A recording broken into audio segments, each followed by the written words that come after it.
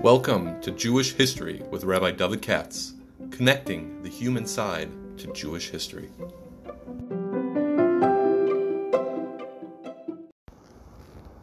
For sponsorship opportunities or to support this podcast, please visit our donate page at www.support.rabbidavidkatz.com.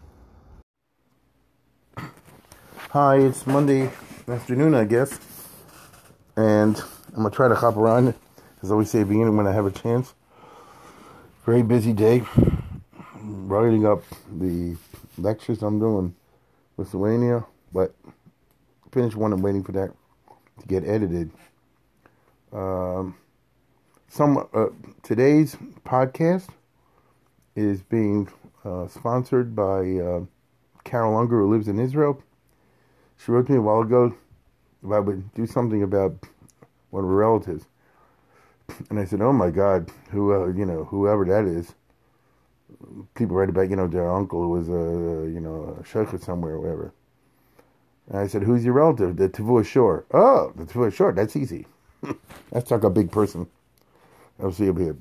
So I'm going to speak today about the Tavua Shor. And this is a name I don't think most people are familiar with, even though you should, if you're a certain type. The person we're speaking about today was a famous rabbi in Poland, late 1600s, early 1700s. I've done many of them. He's famous if you know about him. He lived from 1673 to 1637, I think. You flipped the numbers. Which means, and that actually, there is significance to that. Now, I'll tell you what I mean. Here's someone living as a Galicianer. At this time I'm talking about, when he was living, the old kingdom of Poland, Lithuania still existed. I've spoken about many, many times. I'm actually, as I said before, now doing a lecture series in which we're chopping up into fine pieces the exact difference between Poland and Lithuania. But once upon a time, there wasn't that much of a difference to it. And there was the Poland part and the Lithuanian part. And if you have any idea what I'm talking about whatsoever, in the southeastern area, Brody, it's what we call today Ukraine, a big Jewish area. Now, if he's born in the 1670s, he's born 20 years or so after Khmelnytsky massacres, Gzeres Tachbatat. This is the period when a large part of the Jewish population of that part of the world, eastern Ukraine, was massacred by the Cossacks or carried off as slaves by the Tatars, what we refer to as Gzeres Tachbatat, which is a very good book that just came out, by the way, by Professor Teller. Anyway, now, the Jews were really messed over by this. Nobody knows how many were tortured and burned and cut up and this and that and the other terrible things. But it was in the thousands and maybe tens of thousands. But what happens when it's over? Life goes on. You understand? In the old days, if some terrible Gzera hit someplace, it was a bummer. And then when it's over, they didn't have compensation funds. And didn't have psychologists to help you deal with the trauma, post-traumatic syndrome. None of that existed. Right? People just picked up the pieces and moved on. And if he lived, our hero, in the eastern Galicia, which is really Ukrainian area, Polish nobleman, but Ukrainian area, and the whole shot of Gzeres Tachbatat was the Ukrainians rose and killed the Poles. So in tempestuous times, without going to too many details, Poland was really messed up and busted. However, eventually they got their act together in that Kufa. And that's called the Peace of Andrusovo, so that's 1672. So our hero today, the Tavua Shor, who's Alexander Shor, lived right after the things got better. It's like myself, my generation born after the Holocaust. You know what I'm saying? That's the right time to be born, after it's over. And he lived to be 60, 65, I guess 64 years old if you count it up.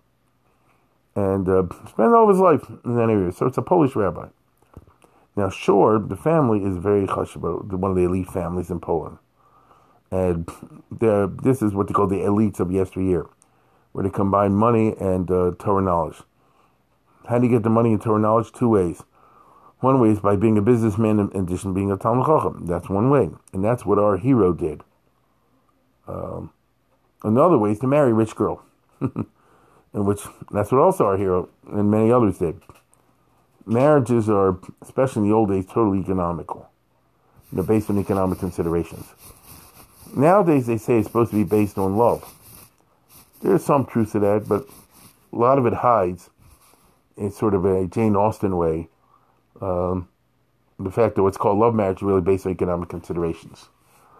But be that as it may, we're talking about somebody, therefore, who was very typical of the rabbinical elite of the Kingdom of Poland, Lithuania in the 15, 16, 1700s.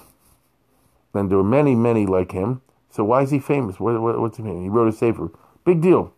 If I told you how many of these rabbis you never heard of wrote Swarm that you never heard of, that had 5 minutes of fame. They really did, honest. I'm not being funny. But nobody nowadays ever uses them. Unless you go to some bookstore from some obscure reason, the descendants now decide that the great something back there, somebody chashuv and somebody now is rich, so therefore he pays for a machon to republish it. But it never had any fame. Our hero is different. Okay, he actually wrote something that took off. So we're dealing with Rabbi Alexander Shor, who's a nephew, by the way, to Torres Chaim. A lot of these people, like I said, were elite families. And elite families, in this case, where there were some serious Talmidei Chachamim. Serious Talmidei Chachamim. Brisker Rov. I'm talking about the Brisker Rov of the 1500s. The Brisker Rov of the 1600s. That's like an uncle and a grandfather, great uncle, and all the rest of it. Now, I want to be clear. I want to tell you something you don't know. The great uncle was Ephraim Zalman Shor. The person we're talking about today is Alexander Shor. You say, what's the difference? The great uncle, Ephraim Zalman Shor, who was a Brisker Rov in the 1500s, he wrote a book called Tvuas Shor. The hero we're dealing with today, the great nephew, wrote Tvuos Shor. I can guarantee you right now, the Tvuas Shor is an unknown sefer, like I just said. The Tvuos Shor is the opposite of an unknown sefer. So it's interesting, but a lot of people you might possibly make the mistake on that. The Tvuas Shor is some I've never seen it even. It's like a Kitzer of the Beis Yosef or something like that. The Tvuos Shor is something different. I'll speak about in a second. So here we're dealing with Poland when it was picking itself up after all the catastrophes that hit it in the Khmelnytsky. And after the Khmelnytsky massacres, Poland was invaded by the Swedish army and then by the Russian army. They had a terrible time. And when I say the Poles were invaded, the Jewish communities were right in the middle and took it on the chin. So it was really not the easiest time to live. The Tvuos Shor that we're dealing with, our hero today, therefore, right, come from a very illustrious family. I'll tell you a good story. What the heck? The great uncle who wrote Tvuas Shor was like a brisker Rov, was a big rabbi in the early 1600s. And he married, I think, if I remember correctly, from his first wife, he didn't make children. And then he married at 70 years old. When he was 70, he married a young girl. Now, it's not what you think. At least, this is how the story goes. It's not what you think. Her father was the richest Jew in Poland, Shaul Wall. Maybe somebody might be related to him. There's a legend that he was king of Poland for a day. That's a bunch of baloney, but it goes to show you how rich and powerful he was. Shaul Wall. And the story goes, this Shaul Wall had a daughter, and he's supposed to marry a certain person. I forget who it was. Maybe it was the Pnei Yeshua, the first Pnei Yeshua possibly. Can't remember the name exactly. Listen to the story. And that's who the Shidduchim was supposed to be for. And then the father, Shaul Wall, who was such a rich millionaire, he decided that this son-in-law isn't a big enough gadol. In other words, let's put it this way. If I'm rich, I want my daughter to marry next gadol hador. I mean a gadol hador. I'm not settling for a second, right? I want Aaron Cutler. Not Moshe Feinstein. Shlomo Auerbach. You give me something less than that, I'm not getting my value. See the mentality of the capitalist, If I'm buying Torah, I want the top quality. I don't want somebody who's a B level, right? And so, even though most of us would say that Shaul Bnei Yeshua was a big guy, the story goes it wasn't big enough for him, and he broke the shidduch, which you're not supposed to do. That's the story. And as a result, the people in the community got so angry over this. Now, you might ask me a question. What's it your business? We're going on two rich people shidduch. This is hawking in the back of shows. You know that. Jews do this. Today called Shiva World, these other sites, they hawk about somebody else's business. Right? Now, Mrs. Unger told me she write a Kitzer biography of the Chofetz Chaim. Does Chofetz Chaim have any influence today? Chofetz Chaim has influence on some, not on others. The hawkers are always want to know what's the latest thing going on. Anyway, here's how the story goes. That the Jews in the community got so angry at breaking the shidduch, they thought it's bad. They said, we'll fix him, the rich guy, who, even though they write in his form he was big and obviously was not popular. This is in Krakow. Krakow was the capital city of Poland at that time. The story is, they went to the king, who I would imagine would be Sigismund II, because I would just talk about him, who was a famous Lothario. And they said, there's this beautiful Jewish girl who's like 20 years old, 19 years old, and, just broke the shidduch, and she's a hot item, and so on and so forth. So that the king would kidnap her. You know what I'm saying? Bring her to me. Because such things happen. This is why our ancestors used to marry young age. Because you get too old and pretty, and they'd be 17, 18, 19 years old, who knows, some nobleman will grab you. This was the life. And so they told the king, and the story is, the king said, wow, I want to find out who this girl is, right? Sounds like a knockout. And he gave orders, the story goes, to have the girl brought to him, in which case, oy vey. And the story is that when the father found out about it, he freaked, and he went to the rabbi, who was 70 years old and was a widower, and he said, they're coming to get my daughter in 10 minutes. Marry her right now. Right? Save her from a fate worse than death. Become the mistress or whatever, the king of Poland. And so he married her, and they had children. I forget which shore that was. Each one of these was a famous rabbi once upon a time. This is how life was once upon a time. I don't know if that story is exactly true, but because I don't know if the story is true. But those kind of things did happen. I'm just sharing that with you. Those kind of things did happen. Now, not to our hero. He was from a different branch. As I say, he was a nephew of the Torres Chaim, who is Avram Chaim Shor. Torres Chaim is a fantastic sefer. I always regret when I, years ago, did the art scroll Sanhedrin. I did, what did I do? Perchelich, which is all they got it to. That's what they gave to me to do. And I had a number of them to work with. And I remember I'm in the Heshing wine room, and he said, are you using the Torres Chaim? And I didn't even give a thought to it. But on the other hand, I saw it quoted a lot in the Margolis Yam, collects all those things. And that's how I use it. But later I got a hold of the Torres Chaim. I didn't have it at the time. I don't know why. It didn't come out a nice edition. I didn't have it at the time. And it was really strong. To this day, I regret it. Even though what I wrote in was a lot of notes. Torres Chaim is very good. So these are families of serious Talmidei Chachamim. Now, for our hero, right, there's not much to talk about. But there is. And what do I mean by that? He lived all his life in Galicia, in the eastern part, in that area. He was a rabbi for a short time, didn't like it. And so he gave up the rabbanis, and he went to be a businessman. But I think it was in the booze business, if I remember correctly, which is a very common Jewish profession at that time. One of the main sources of income Jews made money back in the old Poland was they would lease from the noblemen who owned everything.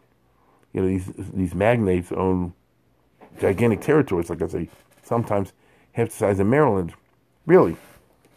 And they would have all these peasants who were Evakanites of theirs, they're slaves, and they have what they call propination, which means the right to run the inn and sell the vodka. And Jews would lease this. So basically what it means is, I'm Jewish. I go to the nobleman. Here's a neighborhood. So and so many peasants live there. The nobleman says like this: I own them, so therefore any money they have, they can only spend in my store. And my store is I forget what they call it, but it's going to be a combination of. This is really true. A combination of a bar, a 7-Eleven in addition to the bar. It's also going to be like a diner. It really is. I'm not finished. It's also going to be a Best Western motel. It's also going to be local dance hall. And this is what the Jews used to run. Why the Jew? He said, afraid to give it to a guy, he'll drink up all the schnapps. You see? Can't trust them. Jews don't drink. This was the reputation. Now, obviously, if you look in Charles and Chubis, you find sometimes they're Jewish alcoholics. There were then as there are now. But it was less. I think everybody's familiar with the fact that in our generation, the Jews have westernized and adopted American ways in so much that alcoholism is a big problem among us. Right? People knock back a lot of booze. But I think you also are familiar with the fact that a generation, certainly 2 generations ago, this was not the case. As the expression goes, the Jews used to know how to hold the liquor. They used to go and back a shul and drink, have a shot or two, during laning and all. It's all wrong, but I'm just saying, Kiddush Rishon. But it wasn't an elaborate business like you're talking about now. And you certainly don't have all these fancy schmancy, hundreds of dollars worth of, whatever they call it, the scotch and all the fancy stuff. So you can see what I am in this. However, this was the reputation of the Jews, and therefore they used to get these kind of concessions. So that's what our hero did. He was in the yain sarv business, which means in the vodka business. And that was something you can make a living. So here's a guy who lives to be in his 60s, who's living in Poland in the period that I just spoke about, after when Poland's trying to put itself together again after it's been invaded many times. The Jewish communities are trying to reconstitute themselves after they've been invaded many times, pillaged and looted and raped and arson and who knows what. And that's important for our story. But all I'm going to say is that he lives his life in this area, and how should I put it? He sits and learns, right? Now, that's all you would say about the life. He married whoever he married. But he wrote a book, and the book took off. That made him famous. Now, I'll tell you what I mean. He wrote a book on kashrut and shchita. A couple weeks ago, I mentioned Rabbi Yaakov Weil in the 1400s in Germany, who was the big rabbi at that time, the big halachic authority. And Rabbi Yaakov Weil, like our hero today, lived in a post-Churban environment. You hear what I just said? There are Jews who live through Churbans. That's one phenomenon. And then there's a different phenomenon called the one who lives at the time when they pick up the pieces. Each of these, and there are those who live in the good times. So you have to know your history. Who lived when? Did they live in a good time, in a good place, and bad time, bad place, and so forth. Each one has certain characteristics. One of the characteristics of those who live through and live past bad times is that they usually find themselves in situations in which Yiddishkeit has crashed for perfectly understandable reasons. To build up a regular Jewish civilization, today you need a long time of peace and a lot of learning, and then it just has to come together. You understand? I'll give you an example. I live in Baltimore. Baltimore today's not like what it was when I was a kid. You have a ton of from people today. And not only from people, B'nai Torah, people know how to learn. A lot. This is very rare. I mean, there were from Jews in Baltimore when I was growing up, but a much, much smaller number. And their ranks included fewer people who know how to learn. Now, what's the reason for all this? Well, there's a yeshiva here. Yeshiva got big. People settled down. They grew in town. They brought in other yeshivas. In addition to that, you have the art school came along, and the Daf Yomi came along. Meaning there are reasons for the growth. That's always the way it is. You know, you look at the time they lived, and then there are challenges, and then are the challenges met. Challenges can make people depressed, or challenges can trigger you to become more energetic and produce a great works and a great society. Now, in the case I'm talking about, Rabbi Yaakov Weil lived in the 1400s after a lot of terrible massacres and the Black Death, the bubonic plague, all kinds of things like that. And the result is that all these nice communities fell apart and were destroyed by events. Something similar to what happened in the Holocaust. Not exactly, because in the Holocaust they're exterminated, whole communities, but something similar to that. So if somebody came to Lithuania in 1945 and 1946, it's not going to be what it was before.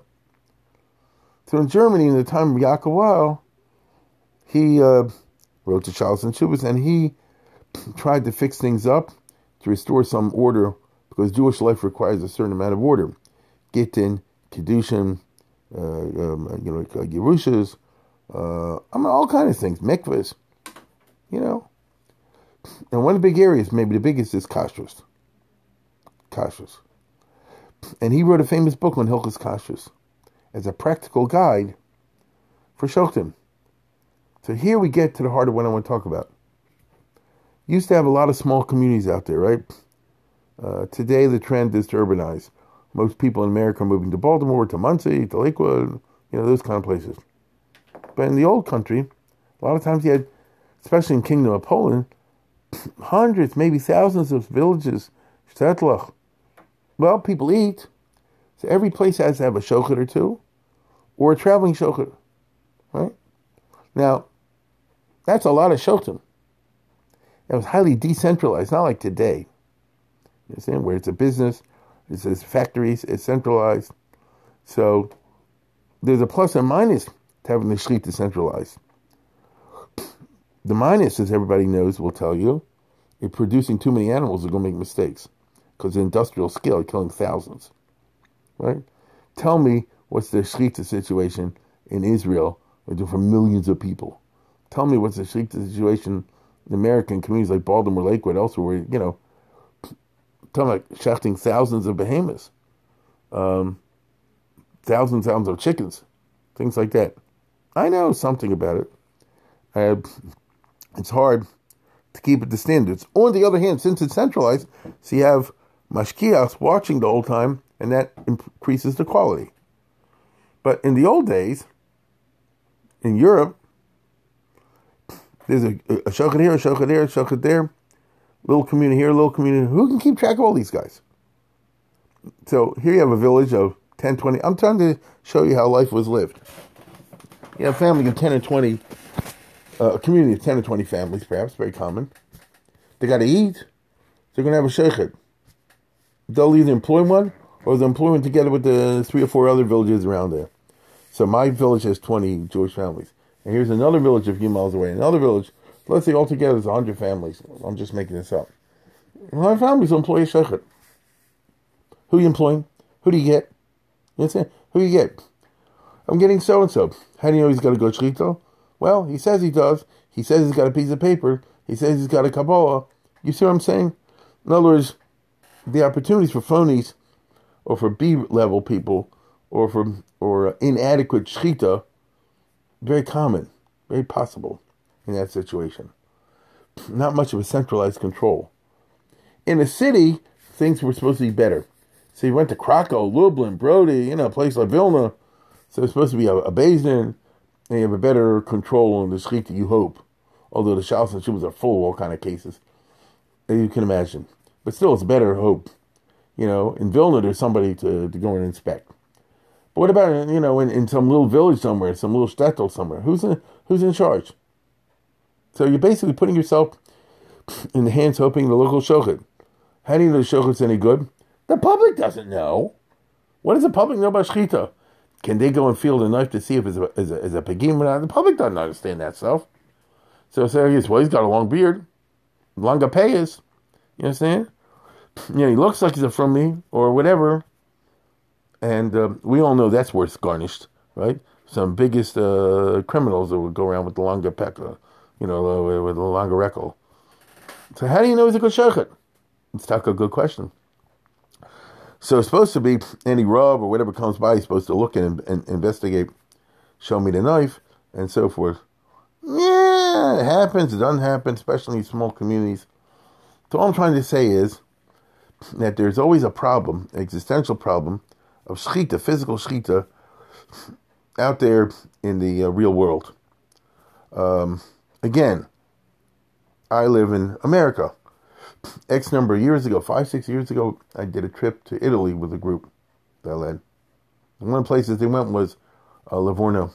Very interesting community, Leghorn. And we arranged with with my travel guys that they wanted to know, because in Italy these places have kills. And so my group was going to be lunchtime in Livorno. And they said, listen, we'll serve the lunch in the shoal. That's how they do it over there. And just, I want to know one thing. Do you want the fish or milk or fleshig?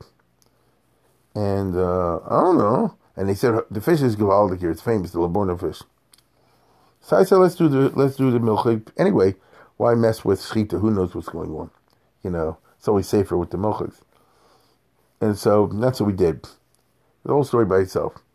And then the guy said, well, they were happy to hear that, because otherwise they're going to have to call a shochet to shecht an animal for your group.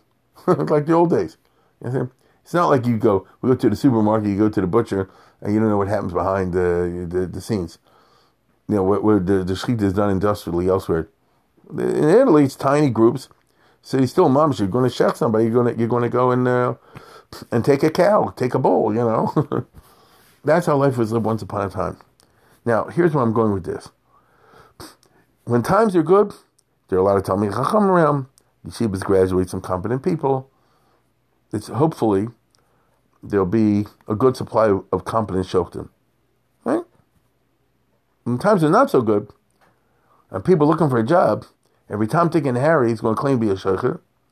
And how are you going to know? And to tell you the truth, that's only half the problem, the phonies. There are people who are what we call B-level scholars. They learned the shechita with somebody. They didn't really understand it. And especially when some shiloh comes up and some funny situation comes up, they don't know what to do. Right? Theoretically, a person be a big Talmid Chacham and goes to Yeridea and the Chulin. Guy's a big Talmid Chacham like that. Chances will be he'll go into the rabbi or die and not be a shochet. Chances are. And so I'm just trying to tell you existential problem with the shechita. So if you're Yaakov Wald, you read a whole book in very bekitzer, as a handbook. That's one way of dealing with the problem. At least put good information in the hands of the shoftim. So wherever somebody's a shochet, and even the community, they can read it themselves. It's easy to read safer. And then they can see if the guy knows what he's doing, if what he's doing, conforms to what's written in the textbook. So our hero did this in Poland in the early 1700s. The situation with the kashrus was terrible. The shechita situation was bad news. A lot of shochem were either phonies or, as I say, B or C level. They didn't know exactly what they're doing. Couldn't trust them with the pegimas, with the knives, there were a lot of shilohs over there. It's easy to mess up to be a shochet if you press down, and the public probably don't know what I'm talking about. And if you learn chulin anyway, there are many ways of making a bad shechita without you knowing that they did it, without it being evident. You see? By the way, we know that the shechita situation in Poland, especially in the area I'm talking about, in Galicia, was defective from an outside source. Who is a contemporary of our hero? The answer is the Baal Shem Tov. Alexander Shore, the Jewish Shore, lived from 1673 to 1737. Well, the Baal Shem Tov was born around 1690, lived in 1760. So they overlapped a fair amount. And if you ever take the trouble to read what's called the Shifchei Abesh, these are tales of the Baal Shem Tov, which you never know if they're true or not, but many more. Modern historical scholarship has established that many of these stories are true. Not all by any means, but many, more than people have thought. So here's my point. There are many stories involving a shochet. The Baal Shem Tov will come to a town and something going wrong, and by the time he finishes his mystical investigation, because it's a combination of Sherlock Holmes and the Arizal, by the time he finishes, it turns out the shochet had bad machshavas, or the shochet lied, or the shochet did this wrong, and if you're a Baal Shem Tov, you'll get the shochet to confess. You know what I mean? That's the whole point of the Maisa in the Shivchei Habesh. All of this reveals the fact the Shechit's situation was not great. As a result of this situation, our hero resolved to concentrate on Chulin, and most importantly, to put out a very practical handbook, I guess you'd say, to be a guide for the Shochtim, but he wanted to do in such a way, because Hilchos Shechita and Treifas and all this, it's hard. It's complicated, let's put it that way, many opinions. So to get clarity out of it, it's not so simple, go through the Shulchan Aruch. And so what he did was, and he writes this in the Hakdama to his book, he says, I'm going to try to, what's the right word, find the golden mean, to write a sefer of halachas, but I'll do it on the style, what you and I call Aruch HaShulchan, which means you say the din, but you give the background. Hopefully you synthesize the information, because that's more important than anything else, the ability to synthesize the different opinions, and write it in very simple, clear language. And that way, the average shochet, who may be ashamed to admit in the public he doesn't know this all stuff so well, in my book, he'll know it well. Right? I'm going to write it that well. And he did. And he called it Simla Chadasha. And the reason he called it Simla Chadasha, the new garment, because he said, I'm doing it on the style of the Levush. The Levush wrote his famous Levush Shulchan Aruch, Talmud of the Ramah, not too long before. And the Levush is on the style, it sounds funny what I'm going to say, but I'll say because you, the listener, will understand better. If I put it this way, the Levush is like the Aruch HaShulchan. Really, I should say the other way around. The Aruch HaShulchan is like the Levush, because the Levush came first. But most people are familiar with the Aruch HaShulchan. I think you are. And it's this a chatty style in which it's thematic and synthetic. And this is of vast importance. I spoke about this at great length when I did the Aruch HaShulchan. You know who's like that also? Chai Adam has this power of the thematic and the synthetic. You can put a lot of opinions together, come out with a clear diburim. And he wrote this book, therefore, that the old one was called Levush, garment, and mine's called the new Levush, Simla Chadasha. Right? And he wrote it in such a way, it's like 30 chapters, and you can read a chapter a day, and chaz it over, just the same way that the Chai Adam writes. And if you're a shochet, just review this material. It's not that long, and I'm writing it in such a way that's very clear, and taking the trouble to write it well, and not many rabbis do that. He cared about the style, the rhetorical style, the clarity of it, and as a result, this little handbook, the Simcha Chadasha, took off. And that's why he's a famous person. Because, not that he had a distinguished career in the normal sense, he's not like a Noda B'Yehuda or Shagar Sari, that, they went in famous communities, because he wasn't interested, apparently, in being a rabbi. I can imagine, this is just a guess of mine, the time he lived, the rabbinate was not a necessarily great position. People were fighting over it all the time. Families contended. It was like different mafias, this Chevra wanted this thing, and that Chevra wanted that.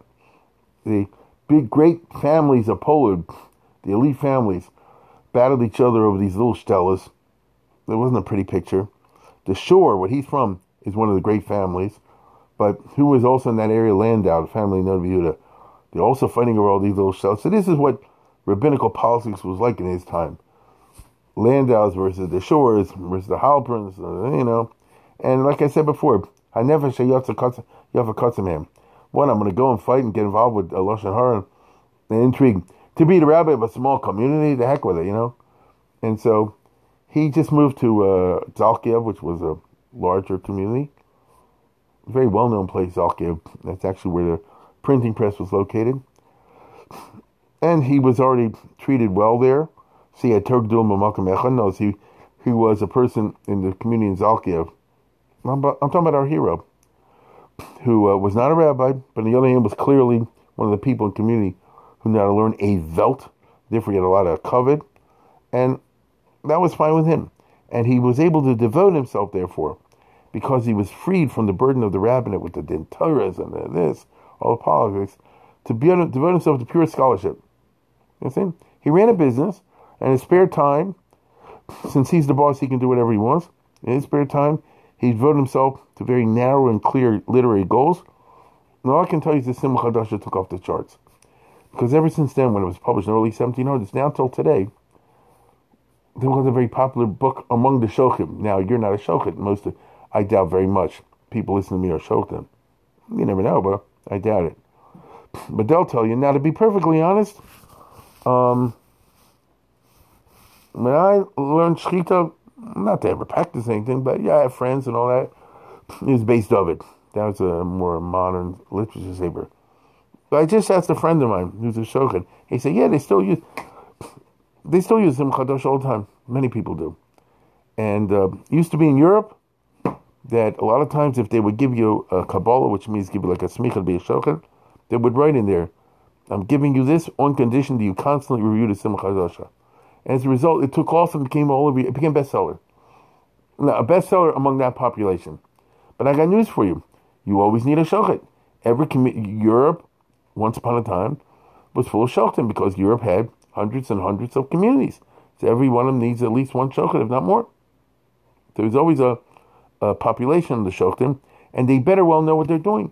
Because the whole point of the Baal Shem Tov stories, and you know this without me telling me, is if you give people treif, you're messing up the neshama. They say it stops up the arteries. What's the expression? Timtum alev. Now, as we regard kashrus and shechita and things like this very seriously, it's not a little thing. So anything that can contribute to the upgrade of the shechita, and that's what this did, right? Is a great public service. Now, I remember I heard that this fireman and stuff. He didn't say you need glut. I mean, he's regular kashrus, and I mean, he said if you can move away. Well, I won't go into that. There's old-fashioned classic Ashkenazic Jewry, the regular kashrus of our ancestors, and it reads in this synthetic way. So in other words, all I'm saying is, if you're learning Chulin now, if you're interested in the subject whatsoever, you get old Simcha Chadash, you'll find it very easy to read. I got this years ago, and didn't look at it for a couple of years. I only got it because I had Nakudos long ago. But then a time came when I did use it. But then, like I said, more like the base of it. But I want to tell you something. The Simcha Chadasha was reprinted like 100 times. And many people wrote commentaries on it. Now, he himself, the author, wrote it in such a way as like the tour, you know what I mean? Let's see, just the din. But then, if you have any questions where he got it from, or if there are any questions, and there are, of course, in how the sugya works out and why he reached a certain position psak, he wrote a big commentary around it called Tevu Ashor. Not Tevu Ashor, Tevu Ashor. And that I've looked in very rarely, I must say. But it's all full of the pilpulim and the lumdus that goes into the laws of the shechita and the treifus, the betikas, and everything. In other words, that became the sefer. That's already for a shochet who's a Talmid Chacham. Get it? The regular shochet, has to know the rules more than anything else. Doesn't have to know the lumdus. He has to know what to do. But the person who's more than that wants to know, where it comes from, and that's what he did. So between these two, you got the Simcha Chadasha with the Tevu Ashor. That became the classic book on Shechita, if you're an Ashkenazi Jew, in the 1700s, 1800s, and really into the 1900s. I think the Hasidim still use it. I think everybody uses it, actually. It's that level. Now, that's why he's unusual. So, there are all kind of people we know of in Jewish history. Some had unusual lives. These would be famous communal rabbis that had fights and this and that and the other. And some people, we know them, they didn't have unusual lives, but they wrote a book that hit the bestseller list. There are hundreds, there are thousands actually of Sfarim, written by people over the centuries, and published, but they don't go anywhere. Because, for whatever reason, it didn't touch a button with the public. It could be the high quality sefer. You understand? It could be, seriously. Could be, but doesn't matter because, it was either the style of writing wasn't good, it's obscure, or it's too this, it's too that. Rare is the person who's able to publish something that obviously he got it right, it hits the spot, right? In other words, it gets reprinted later on, and people are interested in it. In the case of Simcha Chadasha, oh boy, I bet you there's 20 commentaries been written on it. In Hungary and places like that over the years, in Poland, which goes to show you how popular it was. Now, he wrote some other things also. But the Simcha Chadash, is what really put him on the line. For some reason, they always call him the Tvua Shor. And I guess that's from a Lamdisha perspective. No, that's where he showed what a big Lamdan he was, which he, of course, he was. But from a practical perspective, they would give out, if somebody wanted to learn to be a shochet, that's a parnasa, one hopes. Someone learns shochet, they would say in Eastern Europe, they would say like this, listen, we're not making you go through the Yordan and all the rest of it, but you better know Simcha Chadasha very well. You'll get tested on Simcha Chadasha. And we expect you to review it all the time. And the pious shochet of old did that. The pious shochet of old doesn't have time to go through the Rambam, Kachim and Taras. That's not what his job is. You understand?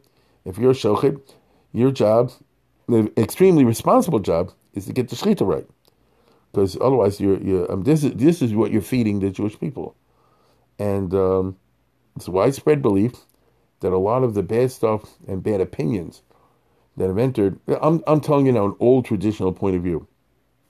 A lot of the reason people went off the derech in the last couple hundred years is because the shechita was no good, therefore eat treif, and therefore they had bad machshavas, bad deos. You understand? Bad deos. Now, is that a testable hypothesis? No. That's an old-fashioned, very Jewish way of looking at it. If you read, what is it again? The Kloisenberger Rebbe stories, when he was in the concentration camp. He was there for a year in Dachau, wherever he was. And my father was there also at that time. He knew him. And as I recall the story, the Kloisenberg Rebbe only ate potatoes, raw potatoes, something to that effect. I'm going somewhere with this. Bear with me. But the others, he told them they could eat treif. Listen, in concentration camp, you can eat treif. You get it? It's a sakonis nefashos. So, from a concentration camp. So, but he didn't. So they said, how come, you're telling us we can, but you don't? And notice, is this a matter of extra piety with you? And he said, no, the Kloisenberg Rebbe. He said like this, here in the concentration camp, you find yourself in a lot of tricky situations that call for quick thinking and right decision. The Nazi guard says this, they say that. I'll give you just one example off the top of my head. My father was in Dachau also, and one time they said, who knows how to chop down trees? We're sending people out. And immediately said, I want to do it. Because he knew when they're going to go out, they're going to be near a place where you'll find food in the forest. You understand? On the other hand, he had to calculate, will they find that he's lying, and he wasn't an experienced woodsman? Will they kill him? It's a cheshbon nefesh, it's a shikol hadas, to say. So, the Kloisenberg Rebbe said, I find myself in a situation, you need split-second correct decision. And if I eat something treif, even though you're allowed to, it'll be metamtem alev, I'm afraid. And it will hurt my ability to analyze the situation cold, logical. I need, I can't have any tarfus. Even though I repeat, nothing wrong with it. If you're in Auschwitz, you're in Dachau. But I don't want to cloud my judgment. So it's a well-known line that there have always been problems with the shechita, all the rest of it. It's clouded the judgment of a lot of people. In other words, if you went back to America years ago, first of all, the shechita is never great. You know what Bismarck said, the public should never see how the laws are made and how the sausages are made. So, I don't want to go into this now, but everybody knows shechita situation is never great. But, which is why some people don't, historically don't eat meat, I respect that. But years ago it was worse. And I'm talking about America. And a lot of people, let's put it this way, had bad decision-making process, bad ashkavas, because they're eating treif. So anyone who moved the ball in the good direction, like the Simcha Chadosh, like the Tefillah Shor, this is a major accomplishment. So that's why he became famous, and so he joins the ranks of those whose lives are not so interesting, but they were able to discern a need and supply it with writing, and that took off, and that's where we're still holding today. Anyway, now I'm gonna get back to work.